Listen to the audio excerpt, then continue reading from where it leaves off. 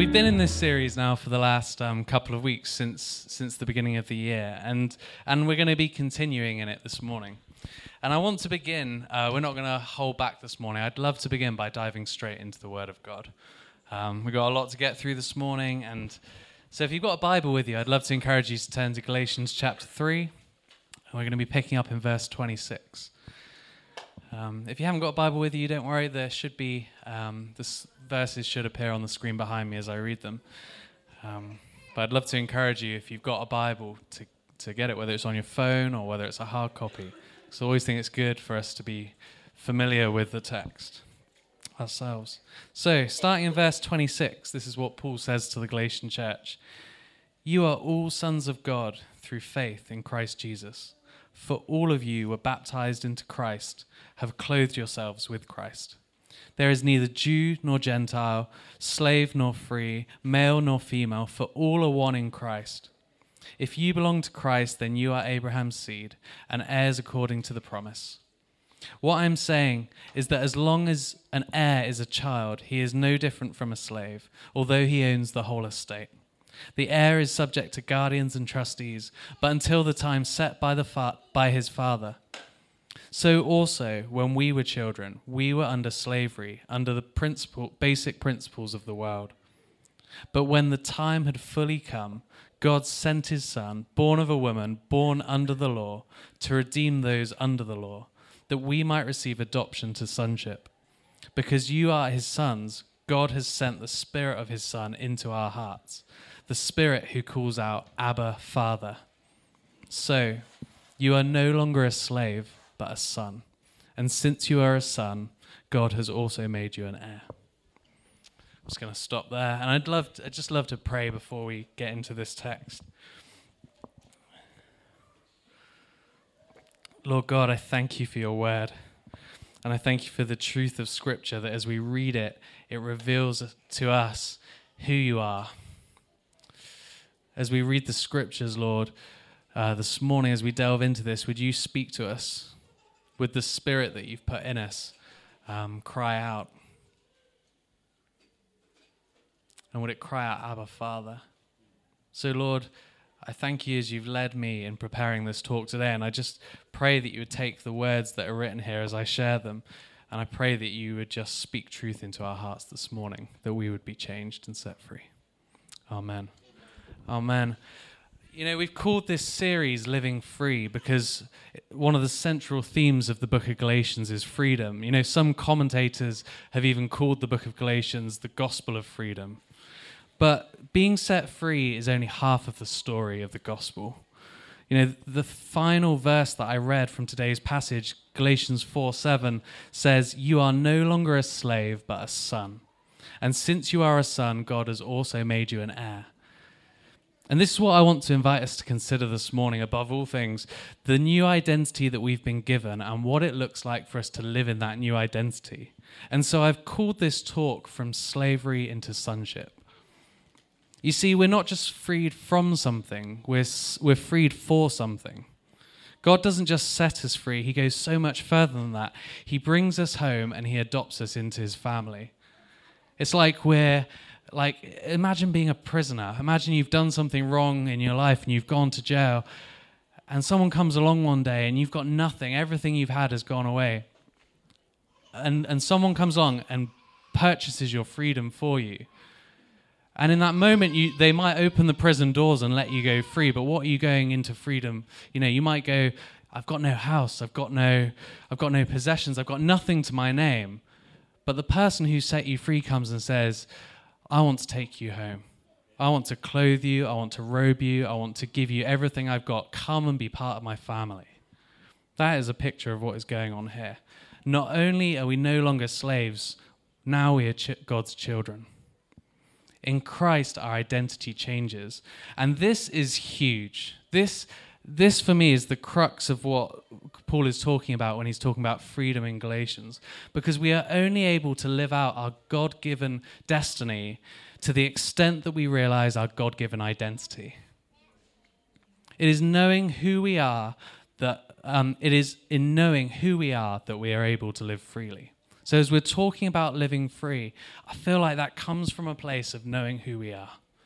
Free from striving to prove yourself based on your achievements and your possessions, free from the fear of not being good enough or worthy of love, free from letting other people's opinions define who we are. This is what Paul was speaking about last week when he did part 2, how we have been set free by faith and we no longer have to strive to earn God's affection and his rightness. I think in the world today, due to things like the internet and social media and just the sheer level of global communication, that how we define and identify ourselves has never been more talked about. And even just seeing the way that others are being talked about, it's just right in front of us. If we go onto Twitter or Instagram or social media or open the newspapers, people's identities are on display for all to see. And the question over what our identity is has never been more talked about. These days, society tells us we are free to be whoever we want to be, and that we can decide how to identify ourselves, whether that's our sexuality or our gender, the political party we support, where we live, the job that we have, our nationality. The list is almost endless, and it's growing. What do you identify as has become one of the most topically discussed questions in the West today, I think. And the list of answers to that question of what do you identify as just keeps growing. I don't know how it keeps growing, but it does. There's like a new category almost every week that you hear about. Some of you might recall, I think we mentioned it a few times in a previous series, last year, a Dutch gentleman who decided that rather than being the legal age that he was, rather than being the age that he was legally, he wanted to change to be identified as a different age. He was 60 years old, but he wanted to identify as a 40-year-old. You might have read that story. I remember, I don't know what age you're picking for yourself this morning. I might go with 21. I'm 21 today, if that's okay. And I remember reading an article a few months ago about Emma Watson, who was the actress who played Hermione in Harry Potter. And she's gone on to do lots of things since then. She's in the news a lot for all different things. But I remember reading an article where she declared that rather than being single or in a relationship, she now identifies as being self-partnered. I mean, that's a category of identity. Like, what does that mean? What does it mean to be self-partnered? As I read it, I was like, that doesn't even make sense. Surely your relationship, as a self, you are one, but to be partnered, there must be two. So self-partnered just doesn't make sense. And I feel like it's getting out of control, almost to the point where everybody in the world will say, well, I'm my own category of identity. I am unique. And there is truth in that. But we keep trying to separate ourselves. People are searching for an answer. Now, in so many ways, this is nothing new. Every culture has wrestled with a sense of identity. And the reason for that, I believe, is because we have an enemy. We have an enemy whose greatest strategy is to confuse us about our identity. Because he knows that if you ever see who you are, you can actually become who you are. If you see who you are, you can become who you are. And he loves to confuse that.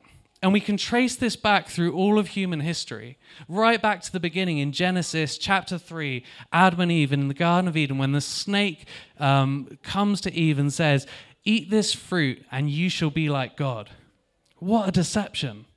We know from Genesis 1 that Adam and Eve already were like God. What a lie. So all throughout human history, the enemy has been confusing us about our identity. It's his number one strategy. It's the way he stops us from becoming who God had made us to be. And my feeling is that the place we find ourselves in today, with so much scope to define ourselves in so many different ways, has left people feeling at a loss about who they identify themselves as. And I think the society we live in is in the middle of a cultural identity crisis. People are desperately searching for something to put their identity in, someone to tell them who they are, to give them purpose, recognition, acceptance, even to find love and fulfillment. People are searching. But where are the answers? If you're a believer, if you believe in God, if you believe in Jesus, then your identity doesn't come from within you. or from the world around you. Your identity comes from God.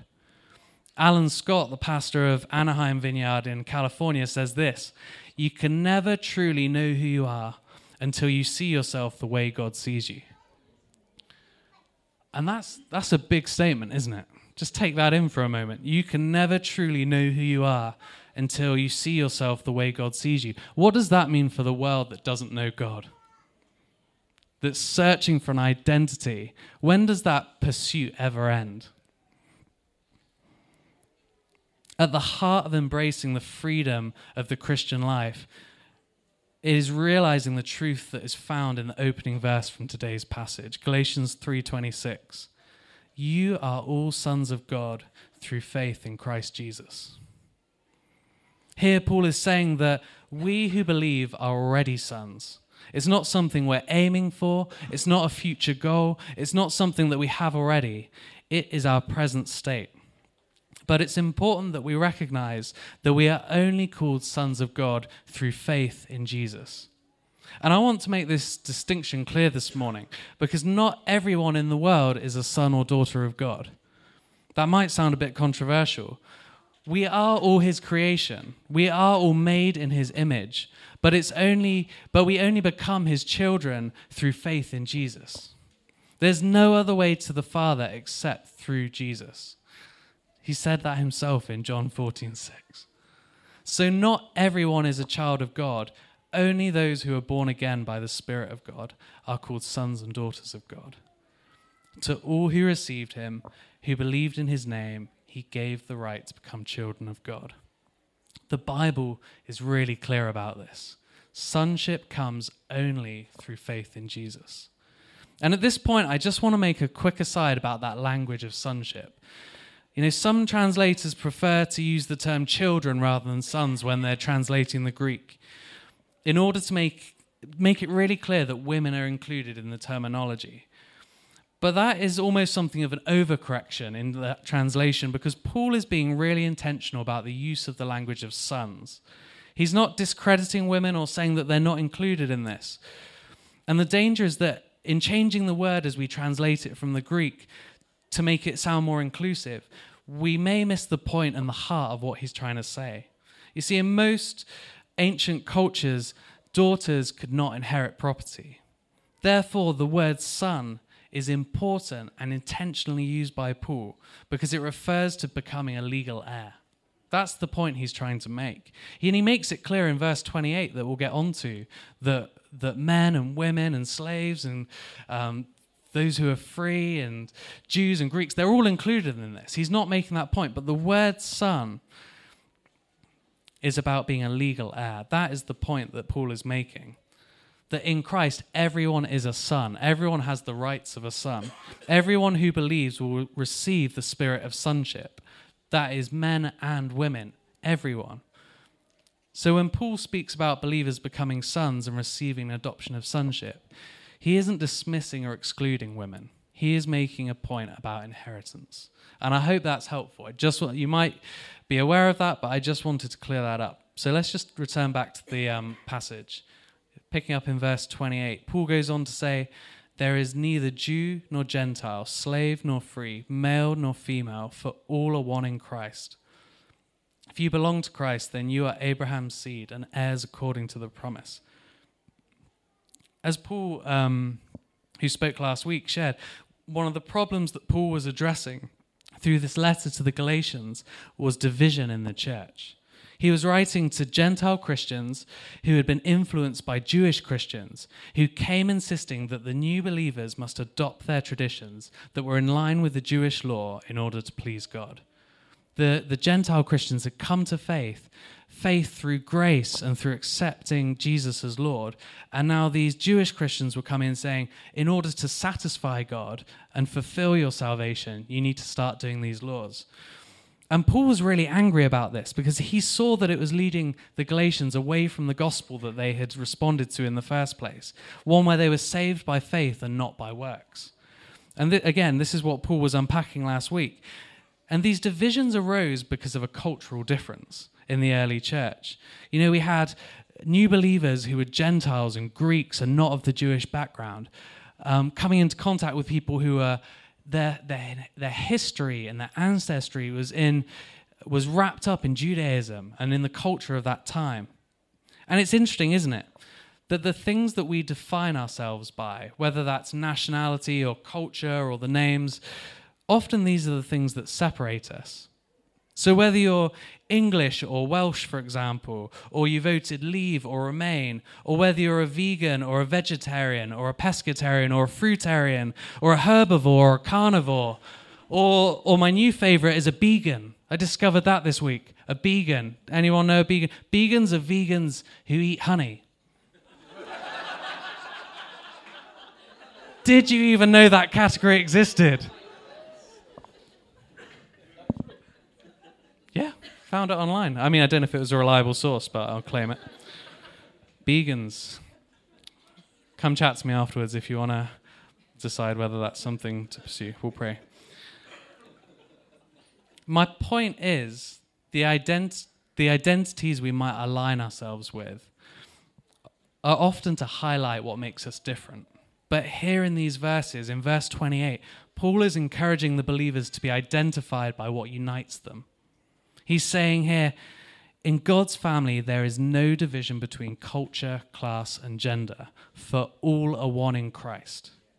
Now, he's not saying that there are no longer differences. He's not denying that there is a Jew and a Greek, that there is male and female. But he's saying that as a believer, you are a Christian before you are anyone or anything else. That is your primary identity as a son of God.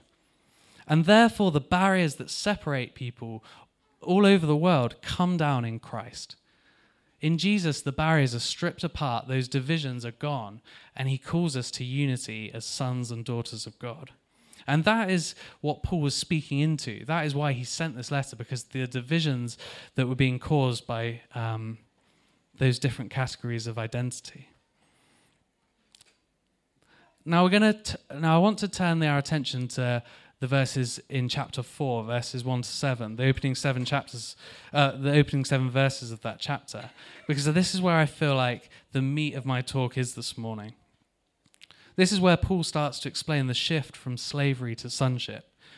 And as I've already explained in his letter to the Galatians, Paul is challenging Christians who have been... He's challenging what the Jewish Christians brought into their context, that they needed to follow these Jewish customs. And he is building a case to suggest that everyone, whether they're Jew or Gentile, has sinned and fallen short of the law of God. And he uses this language of slavery and sonship. So verse 3, I want to pick up in verse 3. He says, when we were children, we were in slavery under the basic principles of the world. And he says something similar in Romans 3, which reinforces this statement. He says, there is no difference between Jew and Gentile, for all have sinned and fall short of the glory of God. In suggesting that all have sinned and fallen short and need to be saved, Paul is saying that everyone is under slavery. Everyone is a slave. No one is excluded from that statement. And why a slave? Why is he using that language? Because being a slave is the opposite to being free. In Galatians, Paul is working really hard to make this point that living under the law was still a form of slavery, because the law in and of itself couldn't lead people into freedom. The law could show you what your sin was. It could point you towards your sin, but it was powerless to set you free from it. Now, there could be little argument that the Gentile Christians were slaves to sin before they came to faith. In fact, Paul makes this point really bluntly in Galatians 4, verse 8, saying, formerly, when you did not know God, you were slaves. It's really clear, isn't it? You can't argue with that statement, but to accuse the Jews of being slaves would have been a shocking accusation. You know, they were God's chosen people, the rightful heirs of the promises of Abraham. And we see how controversial this accusation is by the reaction of the Pharisees in John 8, when Jesus makes a similar charge against them. Jesus said to them, if you hold to my teaching, you will be my disciples. Then you will know the truth, and the truth will set you free. But the Jews were incensed by this and declared, We are Abraham's descendants and have never been slaves of anyone. How can you say that we shall be set free? Jesus responded by telling them, very truly I tell you, everyone who sins is a slave to sin. Jesus doesn't differentiate between people and cultural differences. Everyone can be a slave to sin. Everyone is a slave to sin before receiving him. So what about us? If everyone can be a slave, what are some of the things that we find ourselves enslaved to today? What defines a slave is being controlled by a master. And this is where it links with our identity. If your identity is in your career, then you become a slave to your career, putting emails and meetings before the time that you spend with your family, for example. If your identity is in wealth and accumulation, you become a slave to money, always wanting the next new thing, the latest iPhone, the biggest car, the next season's new gadget. If your identity is in your appearance, you become a slave to your wardrobe, your fitness regime, your skincare routine. Maybe that's mine, clearly. If your identity is in your social media following, you become a slave to your Instagram account, living for the likes and capturing those moments rather than living in the moment. You know, as I was writing this talk, and I've been churning it over the last couple of weeks and then really tried to bring it together this week, and it's been a real battle. It's been a tough week. I literally said to Sophie yesterday, I don't want to go tomorrow. Can I phone in sick? And she was like, you're not allowed to phone in sick. And it's no surprise. I'm talking about identity. I'm talking about being loved by the Father and knowing that. So it's no surprise that the enemy gets in. And as I'm writing it, and I was struggling with it, and I had the concepts, but I couldn't get them on paper. And the lies of the enemy just came in and were just like, you're not good enough. You can't do this. You're not called to this. Literally yesterday I was saying, so it was like, am I even meant to be doing this? Am I even meant to preach? What I felt like was there was a realization for me that in this area of my life, I find myself being a slave to perfectionism, not being able to let go of this talk until I feel like it's ready to deliver. And it's been such a challenge to get to this point of standing up and sharing this today. And it's something I have to come back to God with. Something I have to return to him and say, is this area of my life, am I still a slave to this? Will you come and bring freedom in this area of my life? And as I've explored this, it's been amazing to just allow the Lord to just speak over me. As we worshiped this morning, we sang, Good, Good Father. It hit me. The love of the Father for me, that it's not about what I stand up here and say to you today. That isn't what... that's not what he bases his love and his affection for me on. And we're going to look at that in a little bit more, how he sees us.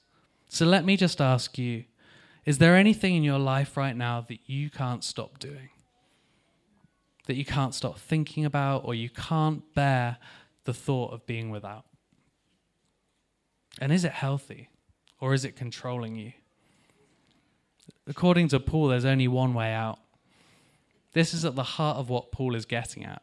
All of us have fallen short, therefore all of us need to be saved and set free.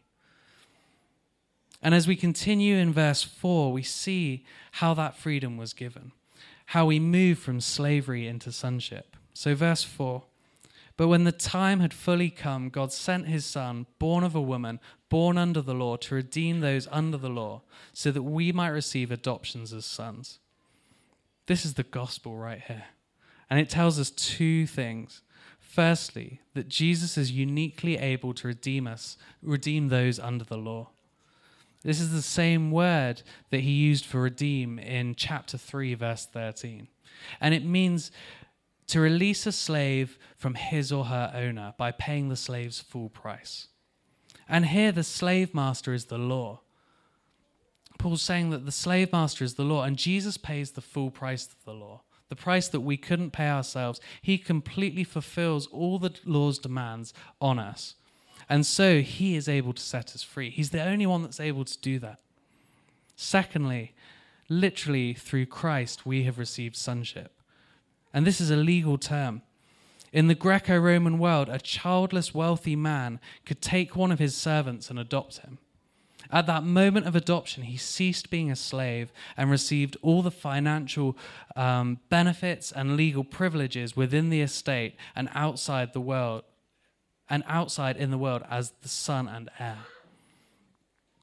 Though by birth he was a slave without relationship with the father, he now receives the legal status of a son. It is a new life of privilege. And this is a remarkable metaphor for what God has given us. As I said at the start, we aren't just set free from something. We are set free for something. Our identity moves from slavery to sonship. Jesus redeems us, paying the full price for our sin, and he sets us free from our slavery. He then receives us as sons, meaning that we are fully entitled to share in the Father's inheritance, in the Son's inheritance in the kingdom of God. In verses 6 and 7, Paul says this: "Because you are his sons, God has sent the Spirit of his Son into our hearts, the Spirit who calls out, 'Abba, Father.' So you are no longer a slave but a son, and since you are a son, God has also made you an heir." So what does this look like? What does this mean? What does it mean for us to be God's son? What difference does that make for our lives? Well, for the ultimate model of sonship, we can look directly to Jesus, God's son. When Jesus was baptized, we are told in the Gospel of Mark that a voice was heard from heaven saying, "You are my son, whom I love. With you I am well pleased." Jesus knew three things for sure in that moment. One, he knew he was God's son. Two, he knew that his Father loved him. And thirdly, he knew the Father was pleased with him. He knew that he was God's son, he knew that he was loved, and he knew that his Father was pleased with him. And the striking thing is that God spoke all of that over Jesus before he had done a thing.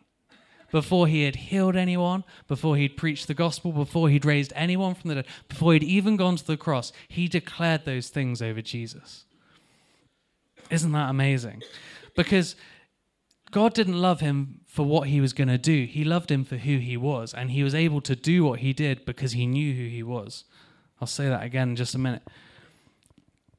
All that Jesus went on to do flowed out of his relationship with the Father. His sense of identity was not based on his ministry, but the opposite. He did what he did because he knew who he was. And as sons of God ourselves, we can do the same.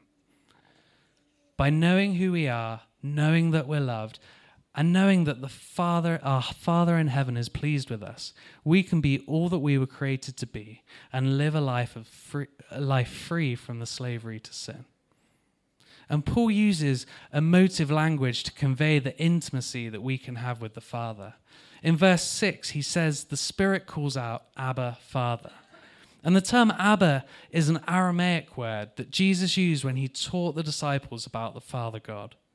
It's a term that would probably have been used in the home, an affectionate term, and our best translation is probably daddy. It's this affection, or as I like to call my dad when I go home, Pops. I'm just like, "Hey, Pops." So good. I don't call anyone else that. Pops, that's my dad. And Paul is saying that when we become sons of God, we can have that level of intimacy with him as our Father, the same level of intimacy that Jesus had. I remember reading a story about a little boy who managed to make his way all the way to the Oval Office without being stopped by anyone.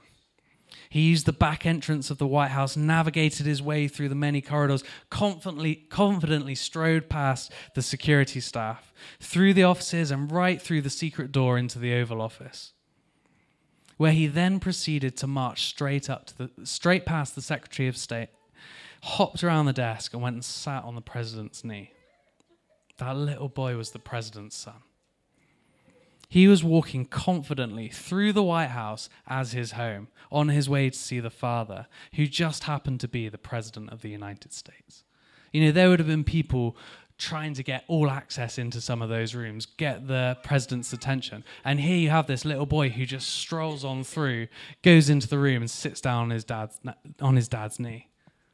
Because he knew who he was. He knew who his dad was. Now, I'm from Taunton in Somerset. That's where I came from. And my parents' house is certainly not as grand as the White House. But Soph and I go back as often as we can, and the last time we were back was just after Christmas. And I'm not going to lie, one of the best things about being home is having full access to my parents' fridge. It might show. You know, and especially because Douglases go big on Christmas. I mean, when we're not home visiting, it's my mum and dad are there, and you get home, you're like, do you guys need all this food? And they're like, oh, but we knew you were coming. Clearly. So I just spend a few days when we're there, especially over Christmas, just picking through all the leftover treats for Christmas. You might do the same. And it's just amazing. Oh, it's glorious. In fact, this year, the fridge was so well stocked that when I went to open it, the door actually fell off. And you kind of think that if that happened in anyone's house, you'd feel terrible. And I did feel a bit terrible. But you would be like, I don't know what to do. What are they going to say? What are they going to think about me? And it was almost as if, as it happened, I knew that there would be no anger. I knew that there would be no frustration. And it was almost comical the way that my parents came and laughed at it and were just like, how did that happen? And I'm just stood there with this door that's hanging off. They had to buy a new fridge. Luckily, the January sales were on. And my mum actually said, next time you come home, can you try opening the oven? Because I think they're looking to replace that as well. I love that. Anyway, I'm getting lost down that. My point is that when we know that we're in our parents' house and we know that we're loved, we can act with confidence and boldness and security. We feel safe and secure to be who we're made to be. And it's that kind of access that we have with God through Jesus. We are adopted as sons of the King, and we have access to the throne of God. Ellie read this verse earlier, Hebrews 4:16. Let us then approach God's throne of grace with confidence. He's the King of the universe, and he knows and loves us deeply and calls us to an intimate and personal relationship with him. Isn't that mind-blowing? Doesn't that blow your mind? That's something to think about this week, isn't it? Now, some of you may be thinking, well, that's all well and good. I know all this. I've heard it before. People have spoken on this on a Sunday like you are over and over again. But how do I actually access that intimacy? How do I know that for myself? How does that go from being something I've heard people say to something I receive, believe, and experience for myself? I think the key is found in the fact that Paul tells us that the Spirit cries out, Abba, Father. He's so intentional about using those words. You know, he's writing this letter in Greek, but he still uses that Aramaic word because it speaks of something. And it has to be through the Holy Spirit. The Spirit within us cries out, Holy Spirit. In order for us to have an intimate relationship with our Father God, we need to spend time in the presence of the Holy Spirit. We need to spend time. Whether that's reading the Word of God, whether it's spending time in prayer. For some people, it will be silence and solitude. I think that is one of the best ways that we connect with God. How often do you slow down and stop? Just switch off from everything that's going on. You might have to switch a lot of things off as well. Phones, TVs, radios, whatever it is, switch it all off. How often do you do that and just intentionally spend a few moments of your day in his presence? I think if we're trying to learn how to spend time with the Father and know who we are, the practice of silence and solitude is so important for us to learn, particularly in this age of busyness and digital technology and just everything that's around us. At Christmas, my brother-in-law got me a set of noise-cancelling headphones, and which was a complete surprise. I hadn't asked for them. Incredibly generous. And I put them in, and I was amazed at how they block the sound out. And then I was like, I really want this, but I don't really want to play the music through it. I just want to block the sound out. And I'll like walk around the house and I'll try and find the quietest thing to play. I'll like turn the sound right down just so it's like the noise cancelling. And recently with Robin being born, encouraged me to start wearing earplugs in bed, which I never used to do.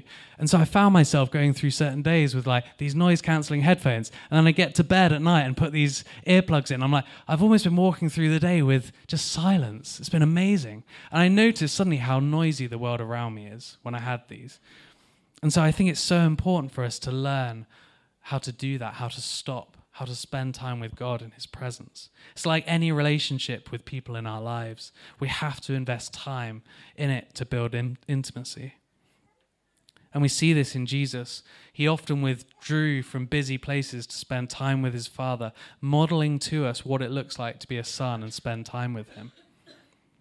And when we spend time with him, when we let the truth of our identity as sons take root in our hearts, when we know that we are loved and that our Father is pleased with us, then we are truly set free to be all that we were created to be. That's when we can stop trying to put our identity in anything else and confidently know who we are. There's one final point I just want to make and draw out from this passage before we finish. It's verse 7, or it's the end of verse 7 where it says, "And since you are a son, God has made you also an heir." So what is our inheritance as children of God? I often find this quite a complicated subject. It can feel quite ethereal. I know that we have the son's inheritance, that we inherit the kingdom and that there are glorious riches in heaven. And people say that, and I know it's amazing, but it just doesn't quite sink in, and I can't quite comprehend what that means. But Paul says in Galatians 3:14 that the blessing of Abraham came upon the Gentiles and enabled them to receive the promise of the Spirit. And I believe part of our inheritance, particularly on this side of eternity, is that the Holy Spirit comes and dwells within us. And what greater inheritance could there be? As I was reading around the subject, I came across a story of a man who spoke at his father's funeral service about his inheritance. And he said this: "The greatest inheritance my father left me was not what he had, but what he was.